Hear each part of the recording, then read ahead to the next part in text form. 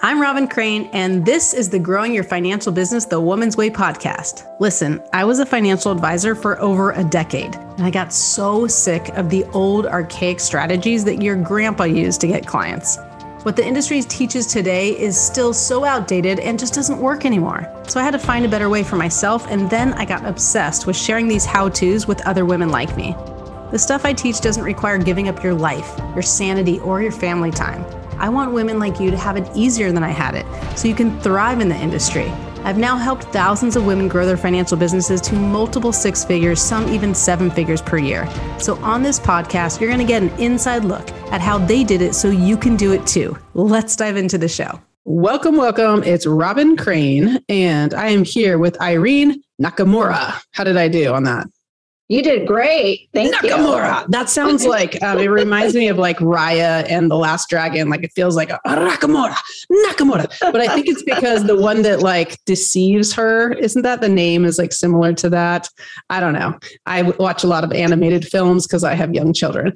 Anyway, I'm here with Irene and I'm excited to talk about this because what we want to get into really is kind of how to calm and become calm and protect your calm in stressful situations, particularly when discrimination is at play. And I know being part of this, kind of involved in this male-dominated industry, there's a lot of that going on. And there's a lot of just in the environment of the world where we are today, depending on when this podcast comes out, we're recording this right after the collapse of three banks.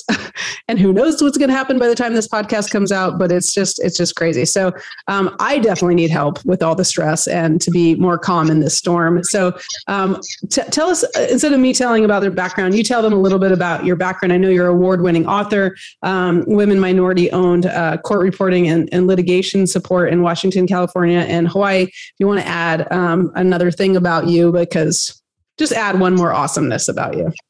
Well, I'm also a speaker, and I'm putting together a upcoming speech, a new signature speech, and it talks about being calm, and it talks about I will be talking about going for your dreams and who you surround yourself with. Awesome. So let's jump into that then. We'll get you prepared for your speech. This is your prep work here. But just to give you a little background about me, because I just like to be transparent. Like I'm going through this kind of crazy place in my business where we're at this path, like this crossroads of where we want to go and where we want to put attention. And mostly because, to be again, transparent, is like our Facebook ads aren't working in the way that they have been. And so I've been just kind of in this place of stress and just really trying to breathe through it and deal with this stuff, but don't want to disappoint people. We had to lay off a couple people recently, which never feels good. So I guess walk me through, I'll be the patient here, the one on the couch, but I know I'm not the only one going through having stress. And I think just as a financial professional in general, there's just a lot of stress that comes with it because, when there are bank crises and things like this and all this stuff, it's like, it's hard to not be affected by how other people are affected. So start with me there, and then we'll just keep digging in. Well, first of all, as women, we tend to confide in people, right? And it's very important who you confide in.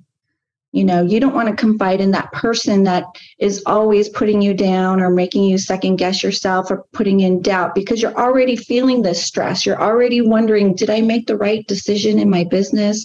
Am I going in the right direction? I have 4 different roads I can take. Which one should I take? And running those ideas and your thoughts about which decision you're leaning towards. Who you speak with is really, really important. You need someone who's actually going to think about how they can really support you and give you constructive criticism instead of just straight out, you suck type criticism, that self-doubt that we all have. We don't want that person to exacerbate that feeling of self-doubt. Mm-hmm. And so are you just selective with who you decide to confide in? Are you looking for specific characteristics? Or are you just looking for someone to be a yes person and just make you feel better? What, I guess, where's the line between am I looking for constructive criticism Am I looking just for support? Am I looking for new ideas, and how to actually solve the problem? Because I think that's also a clarity thing, right? Because it's like we tend to, I know my husband and I, like he knows to ask this because so often we have different expectations about the conversation we're getting in. And so he says, how do you want me to help you? Do you just want me to listen and support you? Do you want me to help you solve the problem? And I'm like, just support me, because like he tries to solve it. And I'm like, no, I don't want to do that. Like, I just want to kind of feel sorry for myself right now and get a little bit of attention. And then like, I'll be in a place of solution and then I can get your advice. But right now, like, no, just support me. So is that part of the process, or is it really about the person that you're going to talk to? It's both, right? It's both. So you kind of need to know where you're at as well, and if you have a really great confidant that you can confide in, they will usually know when to give them time to vent. If you're the one that someone is coming to and they want to talk to you about it, you kind of can figure out, this person just wants to just vent. They don't want any solutions at this time. They're just like frustrated and they just, want to get it out. And then once that calm is over, once you get to that calm, because you need that outlet, right? Yeah. So, well, I guess that's the question. So do you need that outlet, and how much of that outlet? Because some people just like to complain, or they like to talk, or they like to talk about their problems. And so I've had this challenge where, I've gone through a lot of personal development. I've done Tony Robbins events. Like, I know you can change your state in a heartbeat like this. Right. And then, so what I realized, because I now have a different coach. So I started working with this prosperity coach. And what she noticed is that I continually make myself wrong. And so part of it is like, because I've been taught with personal development, personal growth to change my state in a heartbeat and to focus on what's working and be positive and all that I have the tendency to, when I'm not, like, beat myself up when I'm not doing that. Like, come on, Robin, like, change your state, and then I make myself wrong. And what she helped me do was actually recognize the feeling and be like, oh, wow, I'm anxious now. It's okay. How long do I want to feel this? Right? Because otherwise, like, I'll run my pattern of just wanting to talk about it and vent all day long. So it's like, because it feels good. It's cathartic to talk about it. I used to be a songwriter. I used to write songs, but now it's just like, I'll just talk about it. So I guess, how do you draw the line with that of like, how much do you talk about it? To what degree do you talk about it? When does it become complaining and like, it's just not actually serving you? And so that you can get yourself in a better state without making yourself wrong. I would suggest like 1-2 days, get it all out. If, whoever you need to talk to within that time period, and then start refocusing. You can feel like a victim for a moment or whatever you're going through. That's okay. We're all entitled to that. But now if you are a business owner or you are in the finance area and you want to grow your business or things like that, then, you have a little bit of time, but then let's move on. Okay. So how do you do that? What do you do? What are some of your strategies to get out of that funk or out of that state and into the calm? I just, I get to a place where I've let it all out. And now I can feel like, okay, what do I do now? Where can I fix this problem? What is the problem exactly? And I can start to refocus my attention on that, and I'm at a place where if you wallow too much in your pain, it's never going to go away, right? At some point, you need to take the medicine or work out or do something that helps you, combat your disease, whatever it is. I'm just talking medical right now. But, if you don't do something and you just sit there, like if you have a broken foot and you just cry about it all day long and not go to the doctor and get it fixed or something, nothing's ever going to change. It may even get worse, right? So as a financial person or person in business, give yourself an opportunity to let it out. But then with the understanding that, okay, now I got to give yourself some time. Like I'm going to give myself 24 hours or 48 hours or 5 hours. 2 tubs of ice cream. Only 2 tubs of ice cream. Then after and then that, say, you know what, enough is enough. And I'm going to have to now focus on, okay, what's the problem and what can be the solutions? Can you give me an example of like something that's happened in your life or a problem or something where you kind of wanted to wallow in it, but you had to move on? And like, what did you do specifically to do that and to be less stressed and calm? Like, give us the specifics. I think the biggest thing is probably something that hit everybody in the world, which was COVID, because, everything closed. And as a business owner, how do I keep my employees? How do I not lay them off during a crisis, a world crisis? Did I cry? Yes, absolutely. But at some, after that cry, I was like, okay, I need to pivot. I need to figure out a way to survive this pandemic. And that was a huge area. So did you lay people off, or what did you do? I ended up having to lay 2 people off. However, we came up with a new process utilizing Zoom, providing services through Zoom. We revamped a lot of the proceedings, and in the legal proceedings, it's absolutely brand new to be remote in a lot of levels. However, we had been doing it in the past already. So it was just a matter of providing training. And so we developed training for the attorneys and paralegals and whoever was interested in it, and the court reporters to help facilitate our, to continue our business. And so we were one of the first out of the gate, to provide moderators and technicians. And we just came up with these ideas, and we're still utilizing them today. Yeah. And I think that's very common in the financial industry as well. It's like, I remember some of my early marketing was like, basically talking about how to market yourself without meeting face-to-face, or, how to get ideal clients without meeting face-to-face. There was a lot of the without meeting face-to-face, or without having to, leave your home, because it was very unusual. And I definitely, interestingly enough, my clients were doing Zoom meetings and doing all this well before. I remember I had probably 4 years ago, this woman came to me, and she lives actually near me in Tampa. And she was saying, Robin, I'm driving to Orlando, which is 2 hours away, like 5 days a week to meet with clients.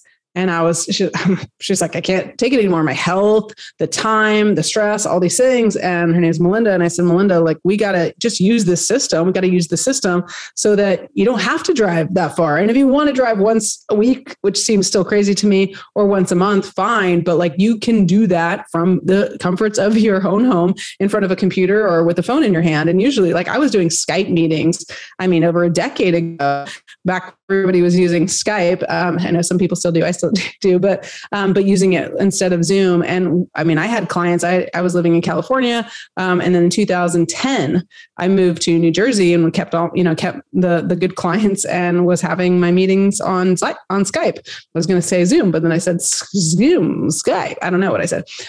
So I think that that gave me freedom, that gave me freedom very early on. And so I was always using like the systems within that.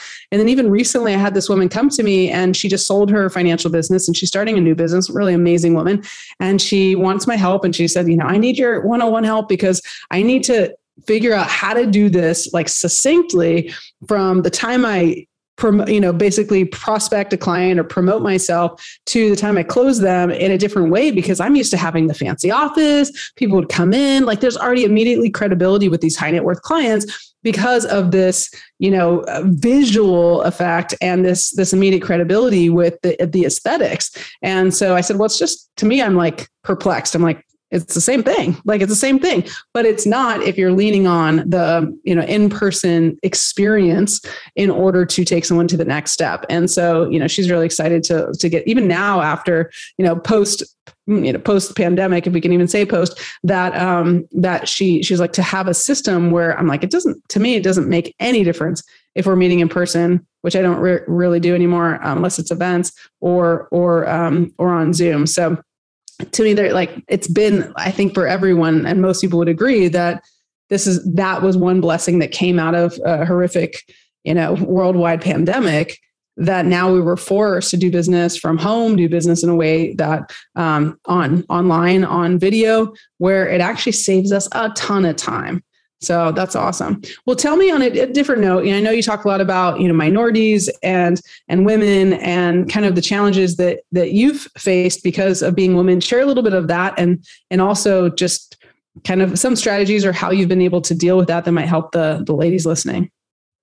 Yeah, actually, I'm, being in the legal industry, even though I am not an attorney, the American Bar Association a few years ago put out a statistic about women attorneys in the field, and it was about 6% of all attorneys in the country are about women. And within that 6%, you put in the different races and ethnicities. Yeah. So it's even less. So you can imagine. And then as a court reporter breaking into that field and trying to get business from the old white boys club and, a lot of those communities where it's really, really tough to break into. And that was one thing that was really tough. And I still face that today, but I don't give up. So, I guess my message would be just keep going, and you're going to find the clients that embrace it. You're going to find the clients that want to work with you. So just because a client turns you down because, you're a woman or a minority, you don't fit into the boys club, that's okay. You just keep going. Yeah, peace out next. Tell them. Yeah. That, and I think it's not so overt, it's like they said no, and we wonder, is it me? And we don't know all their, misconceptions or predetermined discrimination and all things. And then we assume it's something we maybe have done, but I definitely have women who have come to me and said, someone specifically said, I want to work with a man, or I want to, something like that. I'm like, wow, that's just insane. That's so like old school. Excuse me. But that definitely still happens.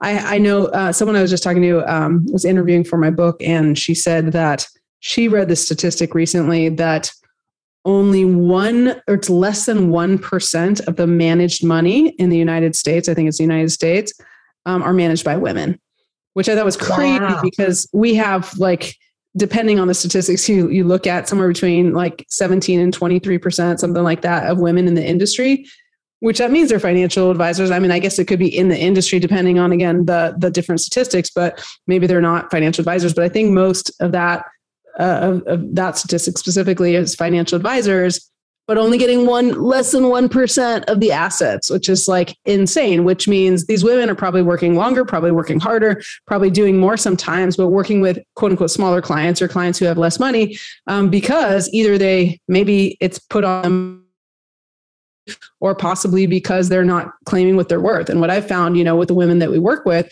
is that once you start giving them the tools of how to attract the right person and how to actually use messaging to compel their people to want to talk to you and work with you, and how we have a revenue accelerator system that I'm kind of going through. Once you have the right money making activities, and once you know how to capture ideal clients, like using a proper sales system that's not all salesy and fact findery, well, then you can get those high net worth clients, and they need you, and they need you even more because you're more nurturing and all the things.